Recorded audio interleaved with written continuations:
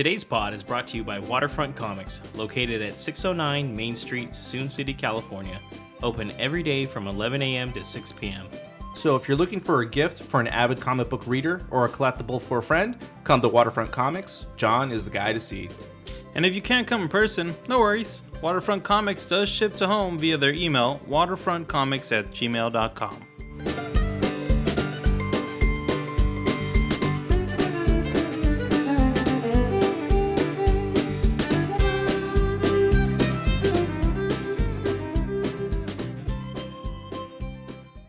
Hey everybody, this is James. And Marco. And Nabil. And this is the Movie Pals podcast number 52. Today we're going to be going over a mini review of the anime film Ponyo, as well as going over the new horror film Midsommar. So without further ado though, guys, let's get into what we've been watching. Hey, what you watching? Cool. So shall we begin? Let's start with Nabil this time. What have you been watching, sir? I've been watching some things this time that Oh, you guys thank will be God. interested in. Good day. Yeah, so, that's exciting.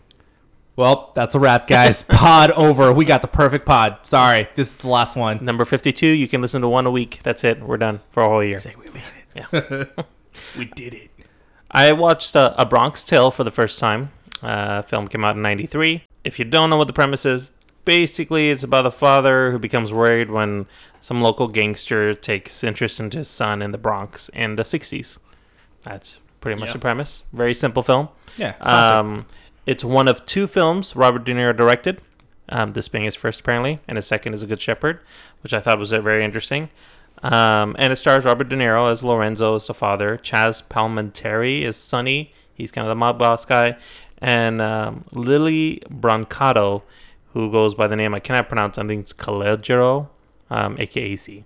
So he's a son. It's a very simple story. Nothing too intense. I really liked it. I thought it was Not intense. No, not at all. Sir. Not until the end. I think until the end of the film, it gets like, oh, shit went a different way than I expected. Like it's a slow build-up. But it is, yeah. It's a very interesting story, though. I've never seen it. I've been wanting to see it, but I've never seen it. What was your favorite scene? I'd say honestly, the very end where just I don't want to spoil it for Marco since he hasn't seen it, but where he kind of learns a really hard life lesson, and he didn't, and he was still kind of acting like a kid and thought he could be a big shot, even as his father tried to instill some values in him, and even the gangster Sonny was trying to also instill values in him. C still tried to, venture out on his own and realizing, well, these father figures are teaching me something. It's a very touching film, I think, especially for something in that kind of era where there's a lot of like gangster kind of style films. I've only seen the Simpsons parody of it. when Bart gets hired by the mobs and then the dad is really much against it. And shit. Yeah. I mean, it's still very much the premise. Yeah. But it's really more of like a father-son film and about a kid who's trying to find his way and looking to different role models. And it starts out when he's like really young, like around 9-8 years old, and then they kind of jump up to when he's 17. So you see kind of two sides of his life while he's growing up, and I thought it was really good. I was surprised to see that it was De Niro's first film. So I wonder how much First film directing that he directed. Yeah, of course. Yeah, I was like, not his first I was film. gonna say, not 93. I was like, you might want to check that IMDb info, bro. Yeah. There's a really good scene where he gets his son from the mobsters at one point. Yeah. I don't want to spoil it either, I guess, but he basically shows up, and his son didn't think he would do that. Yep. That's a really good scene. So yeah, awesome. So definitely worth a watch, Marco, if you haven't seen it. My wife recommended it to me, and I hadn't even realized it was what kind of film it was until I watched it, and I thought it was. Oh. I also watched Stranger Things season 3. Been through that over the last week, and I have to say, way better than season 2. Every episode was interesting. There was good cliffhangers. I think they focused the story more on the characters that we care about instead of some weird B plots that they were making and C plots, and really good kind of climax too. I agree. Fun. I'm gonna chime in here because that's also on my watch list or on what I was watching. But yeah, this is definitely a bounce back from season 2. Yeah. And I know some people disagree. Some people say that season 2 is better, but I'm like, were we watching the same show? Because it seems like every episode towards the end wants you to keep watching, like you're saying. Like there's no wasted scene in here versus season 2 where there's a lot of filler, like you're saying. Yeah. And the characters actually do smart decisions versus the second season. Feeling like, frustrated. Yeah. yeah, I was like, okay, that's not true. And like I feel like the characters also grow very well. Like they've obviously learned a few lessons from their experiences. I like how they answer to some of the consequences from the previous seasons, specifically Will too. I like what they do with Will in this. They use him really well this time. Yeah, he's like, oh, he's gonna go in a coma after episode 2. You know, it's Just again, catatonic again. But yeah, the genre switch is pretty cool. Like the way that it's like a blend of slasher film and like cult classic movies like The Monster Squad and Evil Dead, and at the same time it's also like an 80s action film. Like every episode has its own little like flair to it, which I like. Yeah. It was very fun. If you haven't seen it and we're holding off because you weren't a fan of season 2, I think that you'll like the 3 definitely. It's what you kind of hark back to for season 1. Yeah, very much back to form. Looked like that extra half year helped them develop the story a little better. Yeah. But that's what I've been watching, Marco. Awesome. What about you, James? What have you been watching? I haven't been watching Stranger Things. I apologize. Okay, so moving on, we're gonna go on to the review of Ponyo. Just kidding. I watched a lot of stuff actually, just not Stranger Things. I finished Cobra Kai season 2. I thought it was good. Oh, finally. I enjoyed it. What an ending, right? Yeah, cool little cliffhanger. Yeah, and nice, unexpected too. Like it builds up to something that could have been foreseen, but not really. So Yeah, definitely. And I'm looking forward to season 3 if it's getting a season 3. All right, so the movie that I did see, though, was the long in gestation film by Terry Gilliam, The Man Who Killed Don Quixote, which was super limited release last year, and that stars Adam Driver and Jonathan Pryce. And some of I think the best part about this is, if you know the history of this movie, is that Terry Gilliam's been trying to make this movie for like 25 years. Oh my God. It's gone through like 3 different Don Quixotes. Like the other 2 like died already and all this stuff. Jeez. Yeah, it's really bad. There's all. Wow. It was like a cursed movie. One, they had all the funding, and then the whole set got flooded, and they had to stop. And it's been on and off. So it's had a curse, so to speak. kind of. So this one is set in like, it's kind of hard to describe. So like Adam Driver is a director, and he basically is reminded of a movie that he directed when he was a film student. There was like a Don Quixote film with a guy named Javier, played by Jonathan Pryce, who was just kind of like a local guy that he got from the town. And it's like a Terry Gilliam film, so I mean, it's hard to describe. You know what I mean? So it's weird. It's bonkers. It's really weird, but I think this is one of his more approachable movies compared to his last couple of films from the last couple of years. So like Zero Theorem, I think, is a movie that's 12 not Monkeys too is approachable, sir.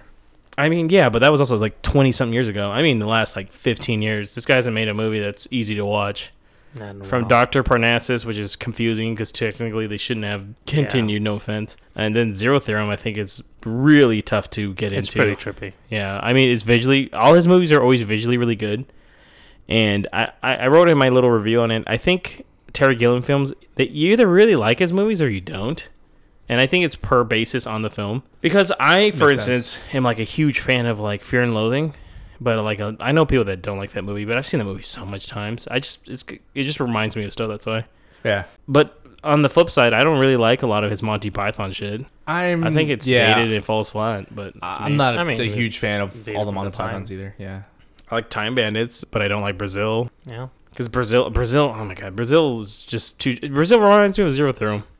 Or Zero Theorem reminds me of Brazil, basically, yeah. Other than that, I would say that, for the most part, though, I did enjoy this one.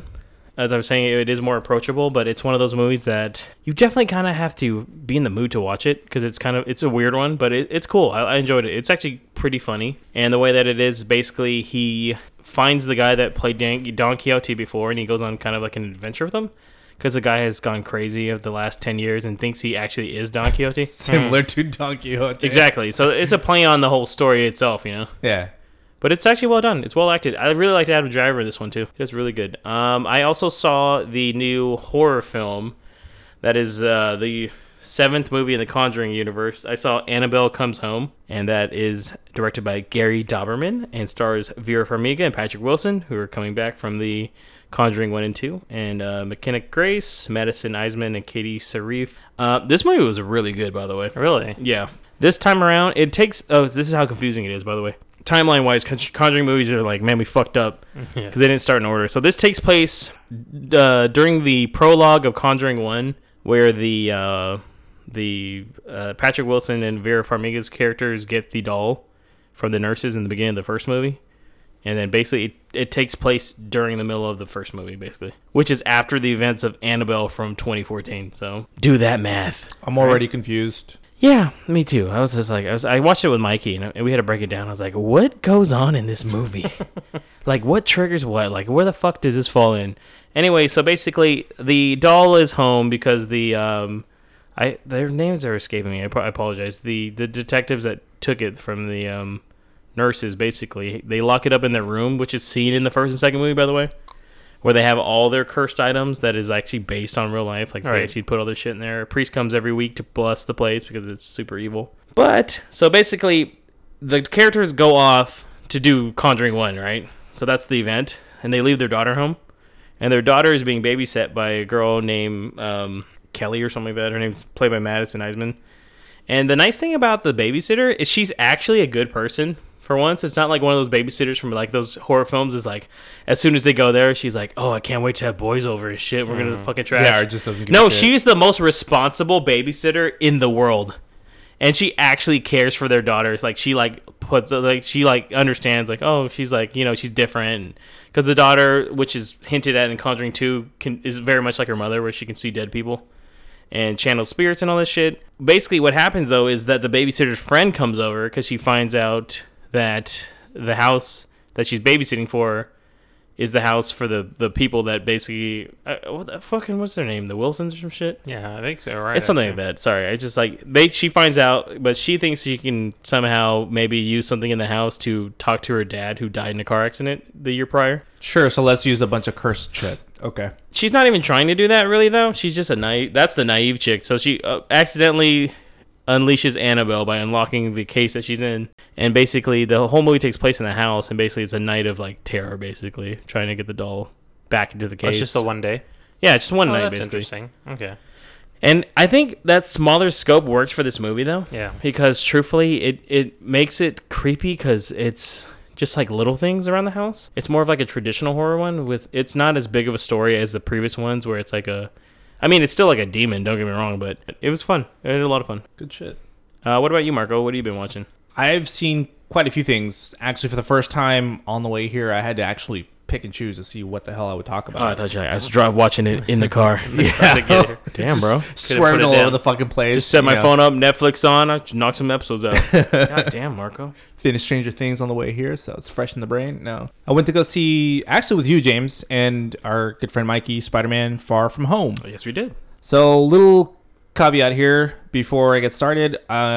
There's no way to talk about this movie without spoiling Avengers Endgame. So, if you haven't seen it, I don't know why you haven't. But if you're one of those late bloomers, then don't listen to this part of the podcast because, even the trailer ruins it. So, I'm not going to spoil Spider-Man Far From Home, just Endgame. So, just to clarify. So, with that being said... Good warning. Yeah.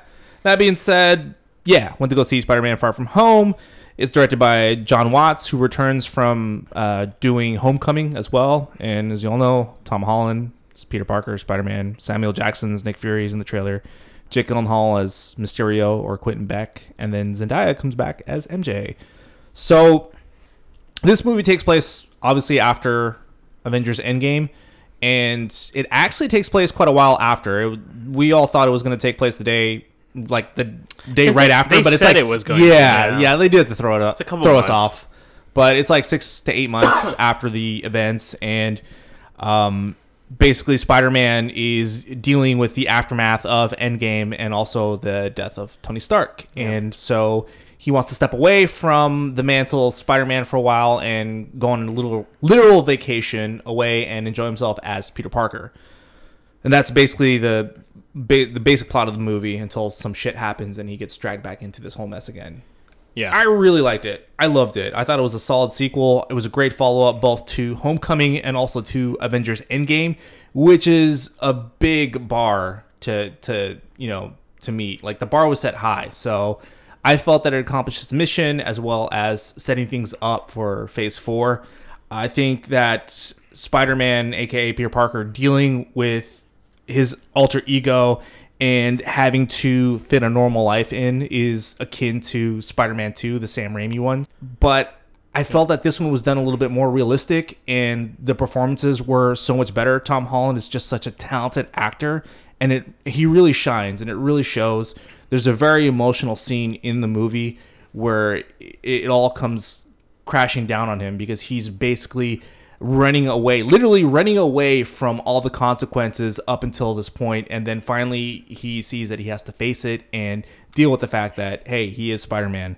Samuel Jackson, that he was in the movie, did a pretty decent job in it. He was just sort of like a side character. Quentin Beck, aka Mysterio, played by Jake Gyllenhaal, I felt like stole the show. Yeah, every scene with him was just fucking fantastic. I thought he was a perfect cast. He was good in the trailer, and he was even better in the movie. I like what they do with Zendaya in this movie. She's not just a side character, and she's not just love interest. She's a true character in herself. She has a very charming performance. Like, she has her little quirks that actually make her character even more likable and believable, and I really enjoy that. Even though it means that Ned, Peter's friend, has to take a back seat in this story, but it worked for the story. I'm trying not to spoil too much of the action stuff and all the consequences because there's a little bit of a twist in the middle of the movie, and it's a little obvious, but for those who aren't too keen on the eye, then you probably won't see it coming. It's like if you've never seen the Spider-Man animated show, I guess. Yeah, or in a comic, or it's in the intro of that show, for God's sake. Yeah. But overall, like, it just worked as a solid story. I liked the action. What I can talk about is that the graphics, the CG worked in this movie. I felt that all the fight scenes were very interesting, especially the ones that they don't show in the trailers. I think that those scenes are what steal some of the show because it's very much different, and it really brings Spider-Man to life, which is one of the things I enjoyed. So I highly recommend it. Obviously, if you're a Marvel fan, if you're a fan of Spider-Man, or if you want to see how the rest of the MCU is going to go, then just go see it. It's just great. I liked it. What did you think about that too, Nibble? Yeah, I saw it from you guys separately, but I thought it was great too. I totally agree. Especially the visuals.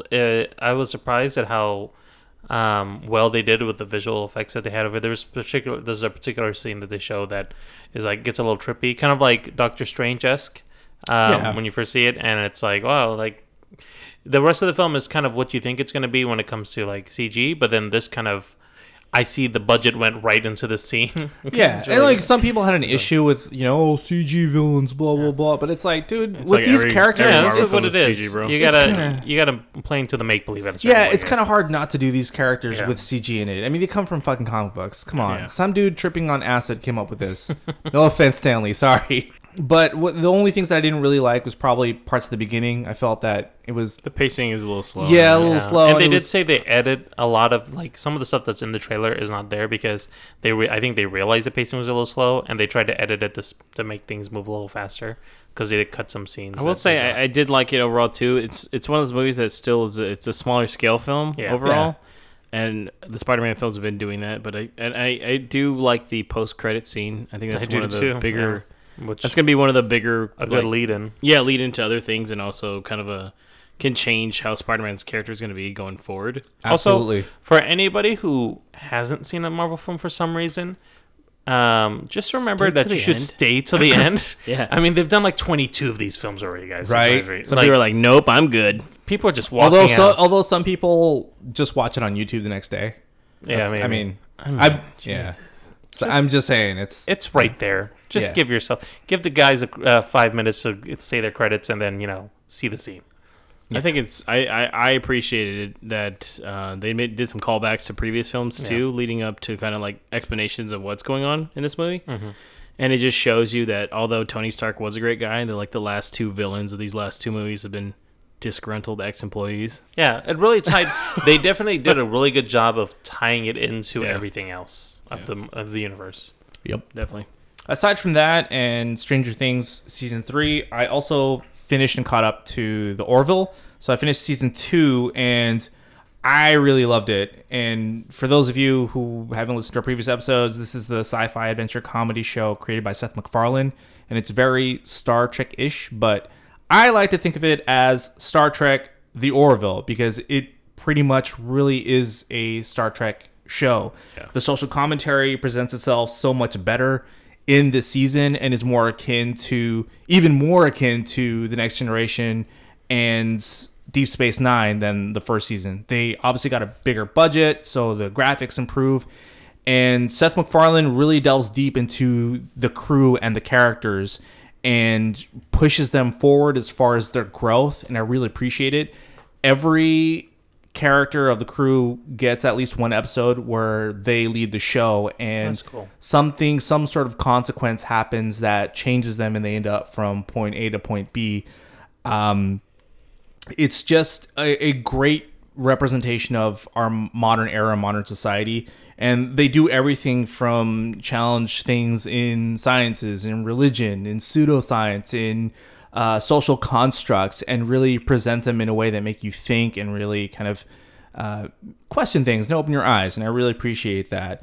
The characters of Captain Ed Mercer, played by MacFarlane himself, and also his first mate, Kelly Grayson, played by Adrian Palicki, are really great together. They have excellent chemistry, similar to how Picard and Riker did. And just huge kudos to Adrian Palicki. She actually takes the spotlight a lot in this second season, and she just does an incredible job. It's just so good to see her dynamics shift from someone who can be really funny to someone who can actually show her emotions and present them very well. 2 episodes that really stick out. One is called Identity. It's a 2-parter, and I think it's going to be running up for an Emmy, or there's been rumors that it's going to be running up for an Emmy because of all the social commentary that it touches upon and how it changes one of the characters dramatically. And it's really cool because you don't see it coming. And another one is Lasting Impressions, which is one that actually looks back to our time and our era, which is pretty interesting. It's a very touching episode, and it really gets you in the feels. It co-stars one of the characters from Gossip Girl, the one who plays Blair. I only know because I know what you're talking about. Yeah. And she does an incredible job in this episode. It's one of those that just kind of like really gets you, like I said, in the feels. So if you haven't checked out this show, it's one of my top favorites. I highly recommend it. It's on Fox, and if not, you can catch up on Hulu as well. But if you're a huge fan of Star Trek or any sort of sci-fi, like I've said before, this show is very entertaining. I think you'll like it. So, yep, that's all I've been watching. All right, awesome. Let's move on now to our mini review of Ponyo. Mini review, mini review, mini review, mini review. Sasuke, come right back up, okay? Okay. You never know when you'll meet someone A goldfish. who will change your life forever. That was weird. Mom! A goldfish! I saved her. She sure is pretty. Don't worry, I'll take good care of you. I think I'll call her Ponyo. All right, guys, so the IMDb description of Ponyo is: a 5-year-old boy develops a relationship with Ponyo, a young goldfish princess who longs to become a human after falling in love with him. This is directed by Hayao Miyazaki, and this stars Noah Cyrus as Ponyo, Frankie Jonas as Sasuke, Tina Fey as Lisa, that's Sasuke's mom, Matt Damon as Koichi, as that's Sasuke's dad, Kate Blanchett is Grandma Mare, and then Liam Neeson is Fujimoto. And start with you, Debo. What did you think about this one overall? I forgot to preface. So after talking through episode 50, we decided, why not finish all the rest of the Studio Ghibli films, by the way? Just let you Might guys as know. well. Because we'd already seen like a lot of them. I want to say like 6 or 7 of them, right, guys? Probably more, but yeah. Yeah, it's We did one. We did one of the. We followed along on like 2 years ago the Studio Ghibli Fest, basically. So basically, what we're gonna do now, though, is we are going back to go to the other films that we didn't do since we stopped doing it out of nowhere. Well, the fest was over. Well, the fest was over, and then when the next one started, I think we were really busy doing other movies and reviews. There's a lot of big movies. Yeah. So we were like, well, I guess we'll just take but our plan was to always do them, because technically every fest, they don't repeat too much. So we made up our own list for the last 2 years we missed. It's like every time we saw like a commercial for it or anything, we'd be like, we'd dude, like- guys, we got to do this again. Especially because you guys haven't seen all the Studio Ghibli films, and I think it actually is very beneficial to see them all. They're all very unique in their own way. Yes. I'd say I've seen them all. Obviously, Nabil's seen most of them, I want to say, right? And then Marco's probably seen the least out of anyone. So, if anything, Marco's probably the most freshest take on everything. But back to our review of Ponyo. Nabil, what did you think? I just want to mention that I didn't realize that Matt Damon was a voice actor in here, because his character says like 3 lines. And that's crazy to have somebody like that on there. It says The in power of credits, Disney Nabil. / Studio Ghibli, man. Yeah, I mean, that's the power, right? So you want to come in for like a day, maybe just an hour or so, maybe? a couple hours. The film was good. I thought it was fun. The animation is different from the other ones that we had seen. This did come out in 2008, by the way. Yeah, I'd say this is one of the more newer-ish ones. This is the first one they did. The film originally came out in 2008? Yeah, this is from 2008. This was all hand-drawn. Unlike Howl's Moving Castle, which had CG in it, this one had no CG. Okay. So they went back to a traditional art style. And I will say I wasn't a fan of this particular art direction that they went. Is it because you saw it on DVD? No, not at all. I was going to say, bro, on 4K, Yeah, it looked it's- like fire, bro. I'm glad I'm having the same experience as you guys. Sorry. No, No that's- limited copies, guys. But that's not even it. So James gave you the version of the year that it came out, the 2006 version. oh, this looks like shit, guys. So wait, you didn't like? No, I know what you mean though. It is a different type of style. It's different from what I've seen from the other films, and that's what I'm comparing it to. Specifically, the film that's very heavily based on water. I thought it was kind of a weird direction on how they were drawing water, kind of like bubbly orbs a lot of the time. I just found It's funny that because really- that's the segments that Hayao Miyazaki himself drew. so I you were definitely just- didn't get it. Okay, all right. Didn't enjoy the waves that were fish. Okay, No, I get didn't. you. I didn't really get a lot of that. I guess. I don't know why Ponyo had a face. That's weird. But the story itself, I thought was cute. Do you know what it just? I mean, this is more of a free review. That's why. Sorry, I keep cutting you off. But do you know what it's like based on? Like he was inspired by the original tale of Little Mermaid. The Little Mermaid. Yeah.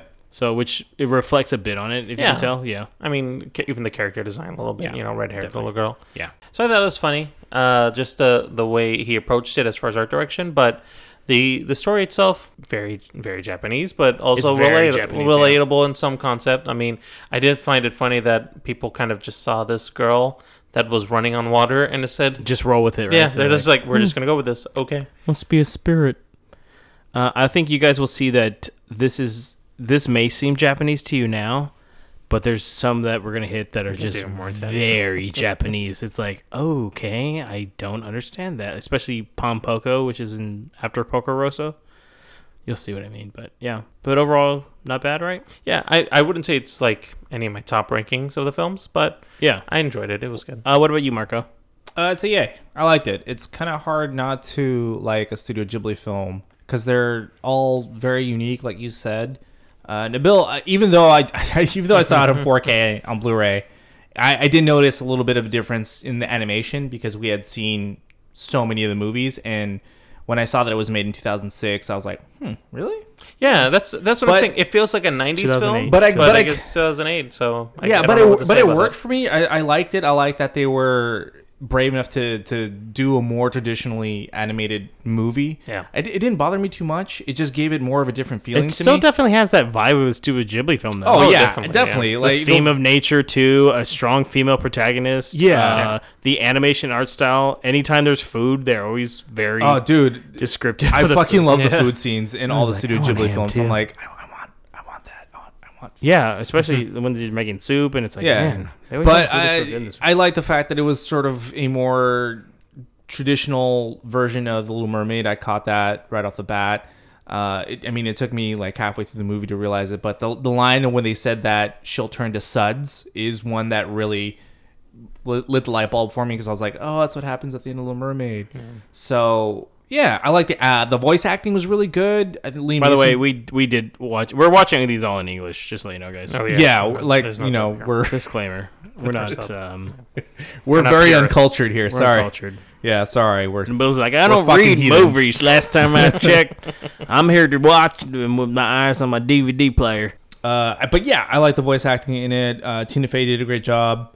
Liam Neeson, like I was saying, Frankie Jonas did a good job too. They did Noah really. Cyrus. They did. Like Noah Cyrus is Miley Cyrus's little sister. Yes. Yeah. They're all, and Frankie Jonas is the unknown Jonas brother. By the She's way. a much better actress, even as a voice actress, than Miley Cyrus is. Yeah, I said it. Just saying. Okay. Okay. Yeah. Oh, come on, guys. So yeah, I like the themes of it. Obviously, Studio Ghibli, like James was saying, they're very much aware of nature and drawing awareness of not destroying it and That's saving a common it. theme in all of them. Yeah, but it works. I really like the sequence of when Ponyo is growing her arms and her legs, and she's swimming up, and her siblings, I'm assuming, they turn to fish To and help they carry her, her up. yeah. I thought that was really cool and animated just great. I like the water that. And it was that like, has I couldn't eyes. understand what was going on, bro. What's happening here? When the 480p water wasn't tried to eat kicking in good. Sasuke, it like was getting grumpy that it kept missing. I was like, oh, this is That too was funny. funny, I even like the mom's crazy driving. I kept telling was- I was James this is expecting child something to endangerment, happen. but you know what? Yeah, It works. I was thinking, it's like she's not exactly the safest mom, by the way, you guys. She's always angry though. Her Just like, husband's never he's there. like, ma'am, I wouldn't go forward. She's like, oh, fuck you guys. I'll show You're you. like, it's a tsunami. She's like, nah, it's fine. She's like, get in the car, Sasuke. He's like, Mom, we should listen to the police officers. Shut up. Yeah. I'm your goddamn mom. It obviously has some weirdness to it, just like most Studio Ghibli films. I wouldn't consider it in like my top 10 films, but I still Damn, son. enjoyed it overall. I mean, it's maybe You've only maybe- seen 6, bro. And so How the fuck is it not in your top 10? Number Everything should be in your top 10 11. right now. Well, I guess top 5. Yeah, you're Okay, right. there we go. If I'm being honest, yeah, I've only Um, seen 6 of the movies.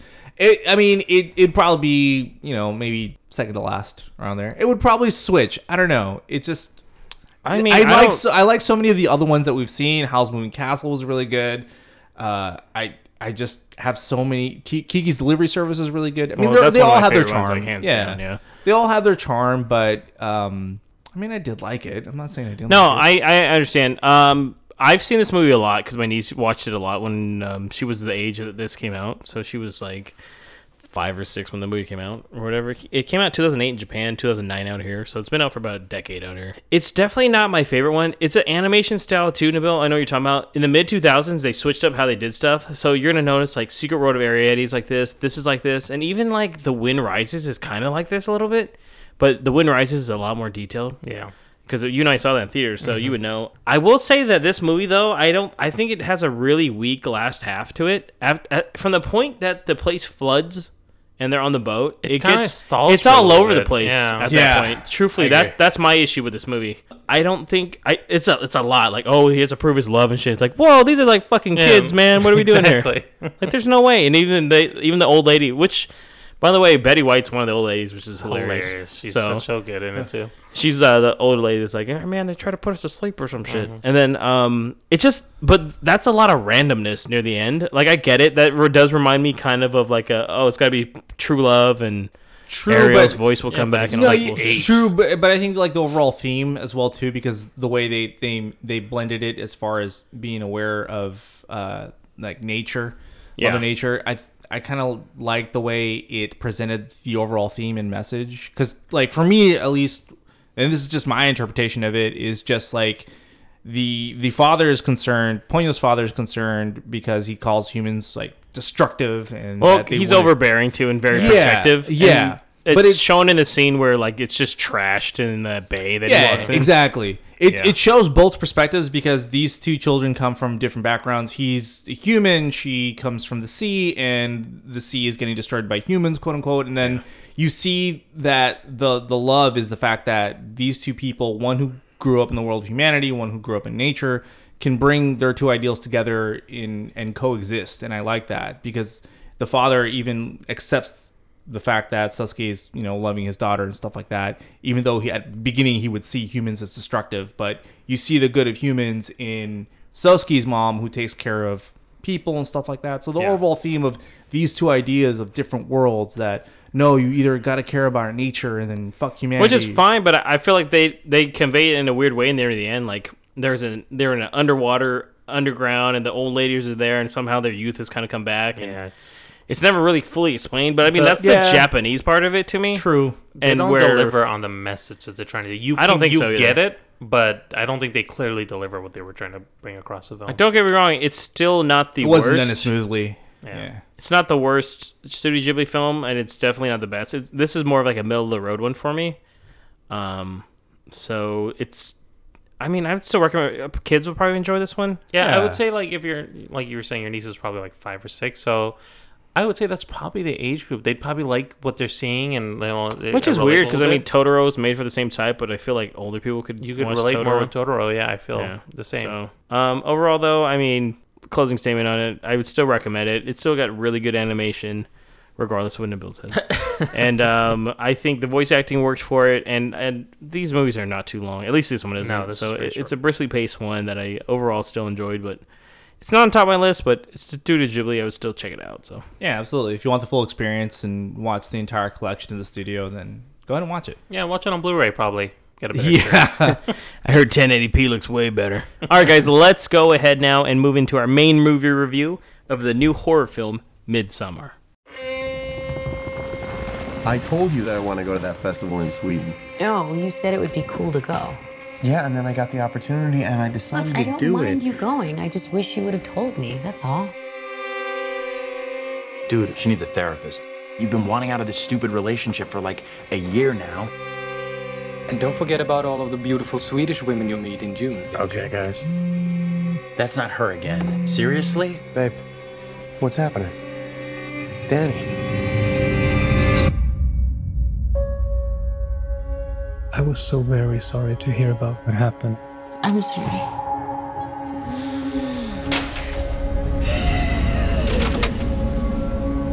I invited Danny to come to Sweden. You know what she's been going through. Christian says you've got this special week planned. It's sort of a crazy festival. Special ceremonies and dressing up. That sounds fun.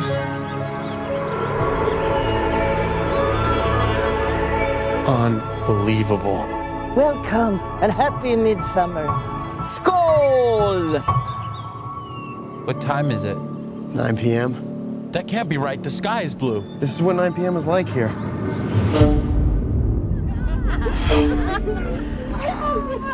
How long have you two been together? Just over 3.5 years. 4 years. Really? Yeah. What do you think? All right, guys, so the IMDb description of this one is a couple travels to Sweden to visit a rural hometown's fabled midsummer festival. What begins as an idyllic retreat quickly devolves into an increasingly violent and bizarre competition at the hands of a pagan cult. This is directed by Ari Aster, who did one of our personal favorite films of last year, Hereditary, and this stars quite a few people here. It is Florence Pugh as Danny, Jack Rayner as Christian, Wilhelm Blomgren as Pele, William Jackson Harper as Josh, Will Poulter as Mark, Elora Torchia as Connie, and Archie Madekwe as Simon. Starting with you here, Marco, start with you today. Yay or nay? Yay. I really like this movie. It's very much a slow burn, and it's very different than Ari Aster's first movie, Hereditary. Yeah. Because Hereditary is more like, I think we mentioned that it's more like a Traditional horror, yeah, when we were talking about it amongst ourselves. But this one definitely delves deeper, and it's just filled with so much. There's so much imagery, there's so much subtext in the story, and it worked for me. I think that the performances were also good. The level of scares were really good. The fact that it takes place primarily during the daytime and it's still able to creep you out. It shows that it was done well. So nice. Yeah. What about you, Nabil? You know, when I left the theater, I wasn't sure how I felt about it. I recall this. Yeah, I mean, moments after the credits ended. Yeah, we were all just kind Nabil of. stood up, ripped his shirt off, and then proceeded to dance the Moonlight. But other than that, what about you, Nabil? I mean, it felt right at the time. He's like, his shirt's off right now, so he held 2 rattlesnakes in his hands, gentlemen, and he was just dancing, and he just in a circle. I was like, dude, this is weird. I mean, the paganism it hits you hard in this one. all while salivating in the mouth. So, jokes aside, though, Nabil, is it something that you thought about more? It's a little bit. It's a yay for me, I would say. It is very it's I just keep thinking about the snakes now. Snakes. Party with the desert animals, bro. Oh, this is how you do it. Sorry. Apparently people like when we're a little more off topic, so whatever. Sorry, Nabil, go ahead. I mean, it's a yay. It's very artistic. It's just like the Hereditary film. Well, did you leave Hereditary and think the same thing, or did you like Hereditary when you first saw it? I liked Hereditary when I first saw it. It's the ending that really tripped me up. Oh, definitely. This film, it wasn't the ending. There wasn't as much as like a shocking thing for me, except for like maybe a scene or two where it gets hyper violent all of a sudden. Yeah, I was gonna say, I don't know, Nabil. There was a few. I think this few one scenes where I heard noises come out of you. So is opposite from Hereditary, as this opens with a really horrific scene. I think I would say. Yeah, they just when you see it, it's just way more shocking because it's not how the story's being told, but it's kind of like this is what's happening. Whereas like Hereditary, it's like something scary is about to happen, but you don't know what it's going to be. True, and I think Hereditary is a little more subtle with how it happens. Yeah. And this one is more like a story, and then wham, right in your face. Exactly. Yeah, and Ari Aster, he likes to really focus on the shock factor of things. Like when something happens, he just lingers over it. And it really it's like, seeps hey, into your brain. I want you to know that this is. See that. Yeah, I want you to know that this is a distressing image. Yeah, like, kind of thing, exactly. Right? Yeah, and it's shot very well. For the most part, I liked all the actors except for Florence. Was it Pug? Danny? You don't like Danny? I mean, she was okay, but I wasn't sure exactly what she was going for emotions in some sense. I couldn't tell. Okay, I want to talk about that later. So we'll talk I thought about she that. did great. I like the fact that she, for the most part, seemed really uneasy with herself. Was she annoying to you? In some instances, yeah. She comes off. I mean, we'll talk about spoilers. Yeah. But overall, I think that it was well casted. I liked where the story went. And like I said, I like the way it was shot. It was especially because it was very bright and light compared to like most horror films where it's dark. It was very different in that sense. So yeah, I'd say yay. What about you? Yeah, it's a yay for me too. This, if I was to describe it in one word, it'd be like disturbing. Like some of the imagery in this one is a very it gives you off. It's like a disturbing kind of feel to it all. And I think what I'm trying to say is, this is a movie that almost reminds me of like a nightmare in a way, like one of those movies where it seems seemingly normal, but there's a lot of weird shit going on. It's like a never-ending nightmare. You know what I'm talking about? One thing happens and it just keeps getting worse. It's like one of those nightmares where you're stuck in it and it feels like days go by and it's just one of those nights where you realize like, oh, maybe I'm catching a cold or something. Yeah. It's like a mix of that mixed in with a really bad drug trip. Because the heavy uses of drugs in the movie too. It's like. Yeah, definitely. It really makes you feel like you're experiencing this trip like, with them. Is this what they're really seeing, or is it because they're doing mushrooms and shit like that? I like the casting. I liked everyone in the casting. I don't think anybody really bothered me for the most part. I mean, Connie and Simon's characters are the ones that are the most minor out of the quote unquote friends. That they're the ones that Pele's brother brings from London, and they're like engaged or something like that. And the horror aspect of it is very much like a horror in the light. It's not one of those like. It's hidden in a way. It's a hidden horror in a way, but it's also still like it's a mystery, but there's still stuff going on. There's like a lot of thematic elements of like it's technically like a breakup film. Yeah, it's technically like a somebody finding their place in society kind of film. Ari Aster had just gone through a breakup, and I think Yikes. he utilized that when he was writing this movie. He's like, check this out. So for the most part, though, I don't think it's as accessible as Hereditary for like general audiences. I don't think some people will definitely be put off by the runtime. I think too, it is quite a long movie.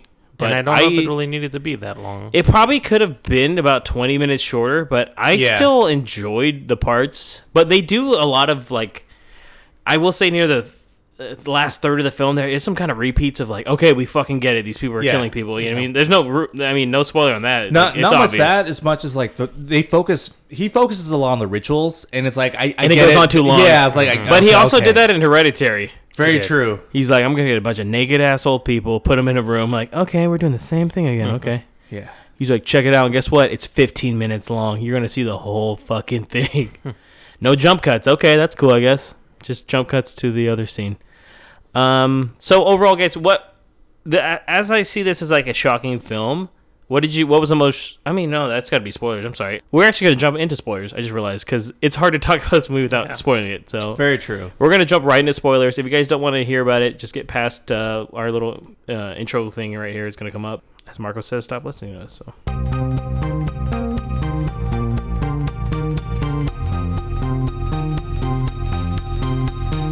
So spoiler section here, guys. Question in. As it's a overall meaning, though, what did you guys feel like? What was the conveyance of like the message that they were trying to send in this movie? Because there is one, or maybe there's several. Nabil. I think that it was more just that, like, for instance, Danny, she just couldn't find her place in her group of friends. She lost her family. Again, we're in the spoilers here. I don't even think that was her friends, really. Right? No, it wasn't. But That's it was like her it's who she boyfriend's had. friends. Yeah. Like she was trying to she was very submissive for some reason, and apologetic when she shouldn't be, and she was trying to. You think she was like that because she's a visitor there, so she was trying to be like, and she always felt like she was tagging along. Yeah, even in the beginning though, they showed some of the things like she's being apologetic. She's very needy too, and she didn't need to be that way. Yeah. So I think that this was kind of her finding a way to, even though she was kind of broken, find her place in the world, like you were saying. Whereas you can see the other characters had very much their own intention of doing something, whether it was good or bad. They were living their life and made those choices, where she was almost, to an instance, kind of either inserted or forced to make certain decisions until she finally was able to kind of accept her situation. Yeah. What about you, Marco? Similar to what Nabil was saying, it's a lot with finding yourself and not relying too much on codependency, because it really seemed like she was very codependent on her boyfriend Christian and his friends. Like Nabil said, she was very submissive, not really thinking on herself. Like the beginning, they show that like she's very much like always calling her boyfriend, and his friends are like, "Fuck, you calling her again?" You know? She's also very much dealing with mental instability. She's like depressed. Obviously, she's taking Ativan as a form to cope with depression, similar to what her sister was going through, and also with coping with loss too and acceptance. It's a familiar theme, kind of what Ari Aster introduced in Hereditary, where both kind of seem to deal with loss. And moving on in two different ways. Yeah. But this one focuses more on Danny just pretty much letting go of that codependency and becoming her own person and finally finding true happiness in herself. I will say though that I think I think that's what they're trying to convey, but I don't think it fully goes that way, because you got to remember Danny was actually somewhat kind of manipulated to even coming to this thing. Yeah. Because it sounds like Pele really did want to I guess the assumption is that he's going to take her as his mate or whatever, right? But I don't think he intended to at first. It was just a pleasant twist of things. Even if it was a twist, what I'm saying is like he already was like giving her the hints of like, oh, I lost my parents. Yeah. I guess they were maybe burned into fire too or something like. Yeah. Very much the ritual at the end. Actually, the fact that his parents were burned when he was very young, maybe that kind of clues into the. I don't know if they do it every 90 years though. They didn't quite but it clues that they were probably volunteered to part sacrifices of something because of what happens. And but there were even hints going on what you were saying. Yeah, James. I mean, regardless, even when he gets there, it's very much set from the get go that like he wants her, so they're manipulating into giving her that false sense of like, oh, your comfort of like, oh, you belong with us, and you cry, we cry too, and like we understand you. So I mean, even though she technically finds a place that accepts her, she's being manipulated into believing that's what she wants. Right. And that's kind of what I was trying to say. Like, even though she seems to at least believe she found something, it was because she had to. Yeah, it's almost a false sense of like security. Like she's like, these people understand me. Like, oh, they're making it really easy for you to understand that. Unlike some of the other guests, like, yeah, you want to go home? Sure. You can, I mean, he's like, she went to a truck and all the people are gone. Sorry, they're not. This may be going a little too deep, but you could even go as far as saying that they maybe even from the very beginning of the movie where her family dies, they all like die in a murder suicide conducted by her sister. Yeah. But throughout the rest of the movie, you see this cult basically manipulating events throughout the entire camp or whatever commune, wherever the fuck they live. And it makes you kind of think like, well, if they're capable of doing that, what other things have they manipulated? There's themes of flowers around where the parents died and where her sister died. Yeah. Very, very similar to the flowers that they use for their festival and for the rituals. So it's kind of one of those things that's up to interpretation, I would assume. Yeah, no, definitely. But interesting. So what was like the most shocking moment to you guys, Nabil? Honestly, it essentially set the tone for me in the film. But it's the very beginning where, and it's not the very beginning, but like the first 15 minutes where the murder-suicide happens, and you see the scene, and you realize, oh, this poor woman's just like going to be put into hell. And she's just crying, doing that ugly cry. Yeah. It's like you know what I'm talking about. Real tears there. So that, I think, was the scene that really just told me, okay, I know what I'm getting into. And everything else just kind of ramped up from there when it, like you were saying, it was just throwing it in your face. When you go through the story, you're telling the story, and all of a sudden, oh, by the way, here's something for you. It's just like there's just so many disturbing images. Yeah. Yeah. Even just like this is the art of a love story. Like, no, this is fucking creepy, yo. Pele, you're weird, bro. Yeah, it's like, you're very Pele, you grew up. Oh, you grew up in a cult. I would have said that in the first like 20 minutes of being there. I would have caught on that shit. Like, oh, it's a cult. That. We're in a cult, right? You make the Brothers Grimm stories sound a little more upbeat than. Somebody eating people in the forest too, because this seems like the fucking place it would happen. Would be this place. What about you, Marco? I would say during the first ritual when the old couple commit suicide because I guess after they reach age 72 or whatever they say life ends. Full circle, right? But the way that Ari Aster really focused on the first victim when she just falls and you in slow motion her face bounces off the rock. Nasty. And it's just very fucking gruesome, and you're just like, "Oh shit! I just saw her eye pop." Very reminiscent of the scene from Hereditary where the sister meets her end. Yeah, and he moved it up to 11 in this one.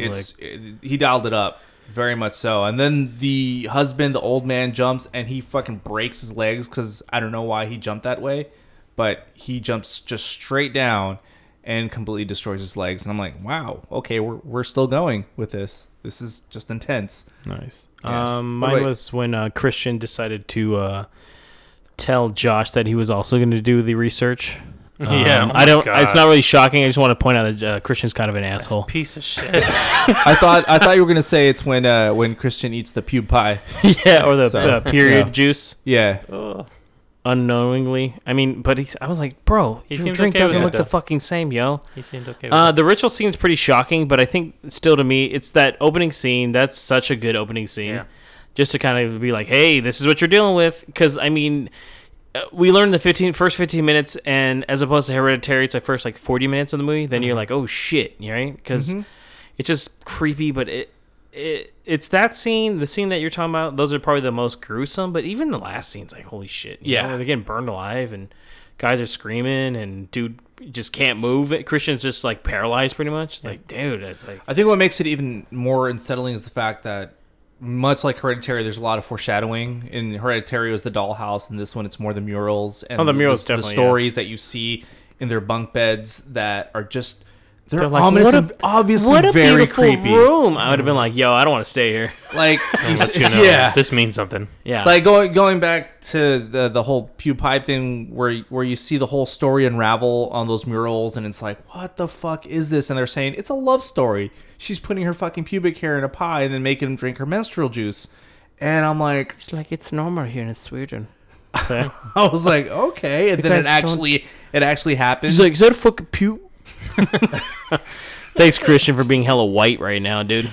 What the fuck, man? And then he still kept eating it. I was like, damn, he's still eating that thing. He's like, it's not bad, though. That girl bothered the fuck out of me. I'm like, someone tell the girl with no soul to fucking chill out. But it's like the minute I entered, I would have entered that whole like dormitory with all the murals and everything. I would have just like tapped on one of y'all's shoulder and be like, we need to get the fuck out of here right now. Yo, like, and right now. What was up with Josh, the guy that was the real like anthropologist that wanted to go here with Pele? Was like he knew what that sacrifice was going to be like too. Yeah, he's like, oh, we're really going to see it, cool. And I would have been like, yo, man, you might want to run maybe that by some warn the people. guys, let them know what you're about to see. You might want to let some people know about that shit because that was a little Yeah. intense. He's like, yeah, this is crazy. I got to write all about it. It's like he's a little too much into his research to not see the dangers of it. And it's like, it's kind of bad, bro. Yeah, I agree. So in this, what would you have liked to see more of and less of in this one? I know it's kind of a strange one, but I think it makes sense. Marco, I'm not too familiar with Nordish like folklore or traditions or anything. I just know very little here and there. So maybe more of like an explanation of like how these rituals work, what they're doing. I think they do that just to kind of keep you in the dark of like what to expect next, though, as though like you're learning it like they are. Like I don't know, is this shit normal? Maybe that adds to the horror aspect of it. Is just not knowing like what the fuck is the point. Like I had to read up a lot on like why they did what they did. You know, it's a pagan culture. They're supposedly trying to ward off demons and stuff, and to them, all this shit doesn't seem creepy or cruel, but just generally accepted as stringing up a guy with his lungs outside his body doesn't seem cool. That is actually a real punishment. In Vikings used to do that. It's called the blood eagle, and apparently it was done to someone in the show Vikings too. Because I was like, is that a real fucking thing? That's and intense, it's really dude. supposed to keep you alive for a while, and you're supposed to feel because he wanted to leave. It's because you're doing like. You did something bad. Like, get rid of Simon. Apparently, you don't get that kind of punishment if you pee on your ancestors. Yeah. Actually, he did, by the way. He got his head smashed in, I guess. He got his head smashed in. The guy that's wearing his skin later is the guy that got mad at him. Did you know that? Yeah. Is it? Oh, it's not. a kid. It's not the guy. That guy's the one that hit him in the back of the head. But the guy wearing his skin is the guy that was mad at him. That's hilarious. So, creepy too if you think about it. What about would you have liked to see less of? I would have loved for some of the rituals to get cut shorter. Like I said, I feel like that wasted a lot of screen time. I don't mind the visual exposition of the long camera angles, the lingering stuff, because that adds more to the psychological stuff. And focusing on the rituals for minutes upon minutes on end, I guess that does kind of like add to the creep factor, but it does. It really wasn't too necessary to keep. We could have cut 10 minutes from that, and I would have been totally okay. Yeah. I would have still understood. Like, okay, this is fucked up. Yeah. Did we really have to watch the full dance? No. Did we really have to watch like him actually the full sex scene? I'm like, dude, I think they're actually having fucking sex. Yeah. I'm like, weird. I was like, this is weird, man. Yeah. She looks like she's really young. So I was like, that was kind of creepy. Yeah, I was like, this is weird. What about you, Nabo? More of, I think that they didn't quite flesh out they started out strong with the relationship between Danny and Christian on how their relationship is and where it stands, but the way they were trying to have it fizzle out, I don't think there was a good enough payoff. I mean, I get what happened at the end, but I think from a relationship she basically standpoint, was like, get rid of him. Yeah, I would have liked maybe some more argument, maybe some dialogue between them, just something to really show how she's feeling, because she's actually pretty quiet in this film. She's, a lot of the characters. Well, because she's like a guest and she's kind of like tagging along and like. But I think from like the breakup aspect of things, like just to see that relationship crumble a bit more in what they were doing. But do you guys think it's like because he was gonna actually break up with her, but then when her sister killed herself and everyone, he was like, gotta stay with her now. I kind of got that vibe. You see more of Christian throughout the movie. You see how much of an asshole he really is. Yeah. I mean, I think the final nail on the head was when he stole his friend's idea for that was the master's program or for the PhD program. I'm like, dude, you really are an asshole. Yeah. It's like if you can't even treat the people closest to you with respect, then how are you going to establish a healthy relationship? So, I mean, Josh was kind of weird too, though. He was a little bit. He was just a little too into it. That's about it. That didn't dude, if they were like, Josh, you want to smash this dude's skull in? He'd probably be like, yes.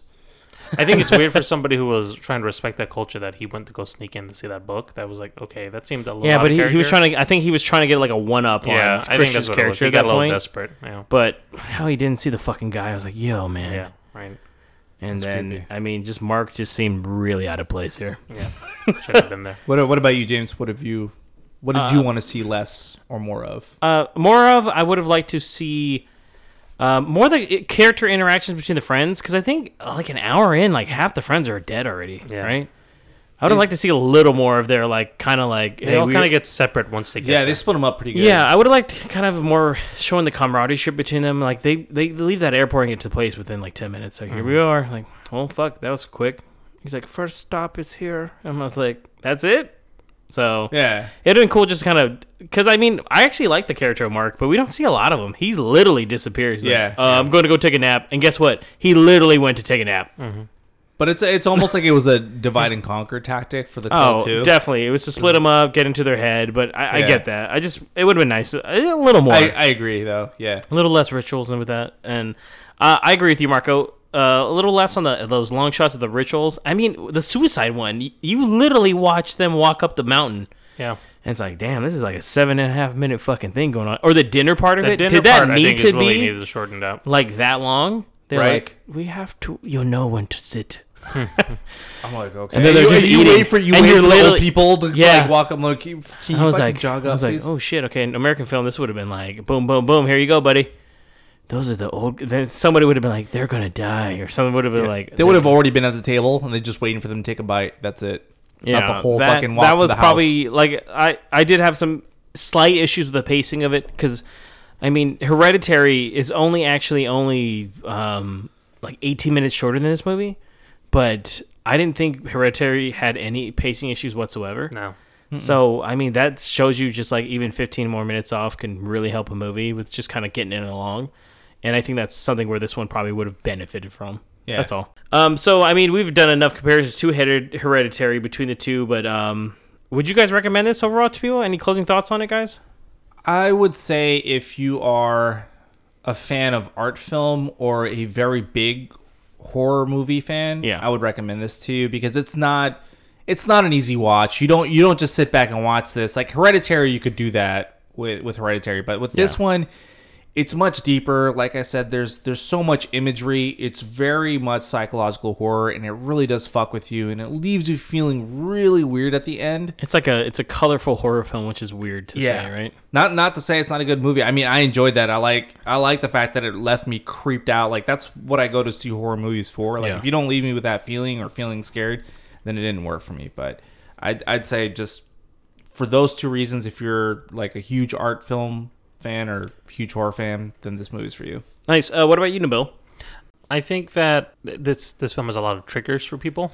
If you're going through some shit or you're a bit sensitive, this might not be the film for you. And I don't even mean that from like a horror aspect. Some of those scenes, if you're already fucked up, this is not going to help you. Yeah, think about some stuff now. Yeah, so definitely, be mindful of that. It's very much as a psychological thriller. It leans heavy on the psychological part of it. Definitely. So if you're a fan of those kinds of films, like I enjoy those movies, so that it's a fun take on it. I think it's much different than what you'd probably see in more straightforward films. Oh, absolutely. But yeah, if it's something where you not even like in the traditional gory horror sense, if you're going through something and it might affect you, I'd say maybe you might want to stay with it. You probably should watch this when you're in a good mood. Yeah, maybe when you're in a good mood. But from an artistic standpoint, it is a good. And have a comedy on standby after. Yeah, right after. Cleanse yourself. See some puppies or something afterwards. Yeah. I would highly recommend this for horror fans. If you're a fan of Ari Aster's previous film Hereditary, I would definitely say check it out. Yeah. Because you're going to kind of already get a feeling for his style. Like I said, this would be kind of a hard watch to watch immediately again right now. Very true. And maybe don't go see this with depending on your relationship. I was like, don't go see with your significant other if you're going through a rough patch. Yeah. It's not a good date movie. It's also a little bit too long to be a date movie, I think, technically, but I still enjoyed a lot of it. It's got some really beautiful shots. I thought it was well acted. Yeah. And overall, I do like those movies that make me think about it afterwards. I just can't see myself watching it again anytime soon. It's just really kind of a downer at the end there, I'd say. And but I'm not saying that that's a bad thing. It's just this is the kind of movie it is. So overall, though, I think for the most part, we all enjoyed it. So definitely, I would say recommend at least at the very least if you can't bear watching it in theaters, check it out when you can rent it. So with that, guys, that is the end of our podcast here, podcast number 52. We want to let you guys know, thank you for listening, for the feedback and response and reviews. Marco, let them know how they can reach us. Yeah, check us out on Facebook, Twitter, or Instagram at Movie Pals Pod. Also, I haven't said this in a while, but please do subscribe to us if you can on SoundCloud, Google Play, iTunes, or Spotify as well. I know we had someone recently ask us if we were on Spotify, and we are, finally. We've crossed that threshold, so check us out on those mediums. And please keep suggesting movies, TV shows, or even topics of the week, because we will listen to you. Definitely. And tune in next time, guys, for episode number 53. Our Ghibli film for that one, we will be reviewing the film Porco Rosso from 1992. And for our main review, we'll be reviewing the new Quentin Tarantino film, Once Upon a Time in Hollywood. So until then, this is James. And Marco. And Nabil. Have a good one.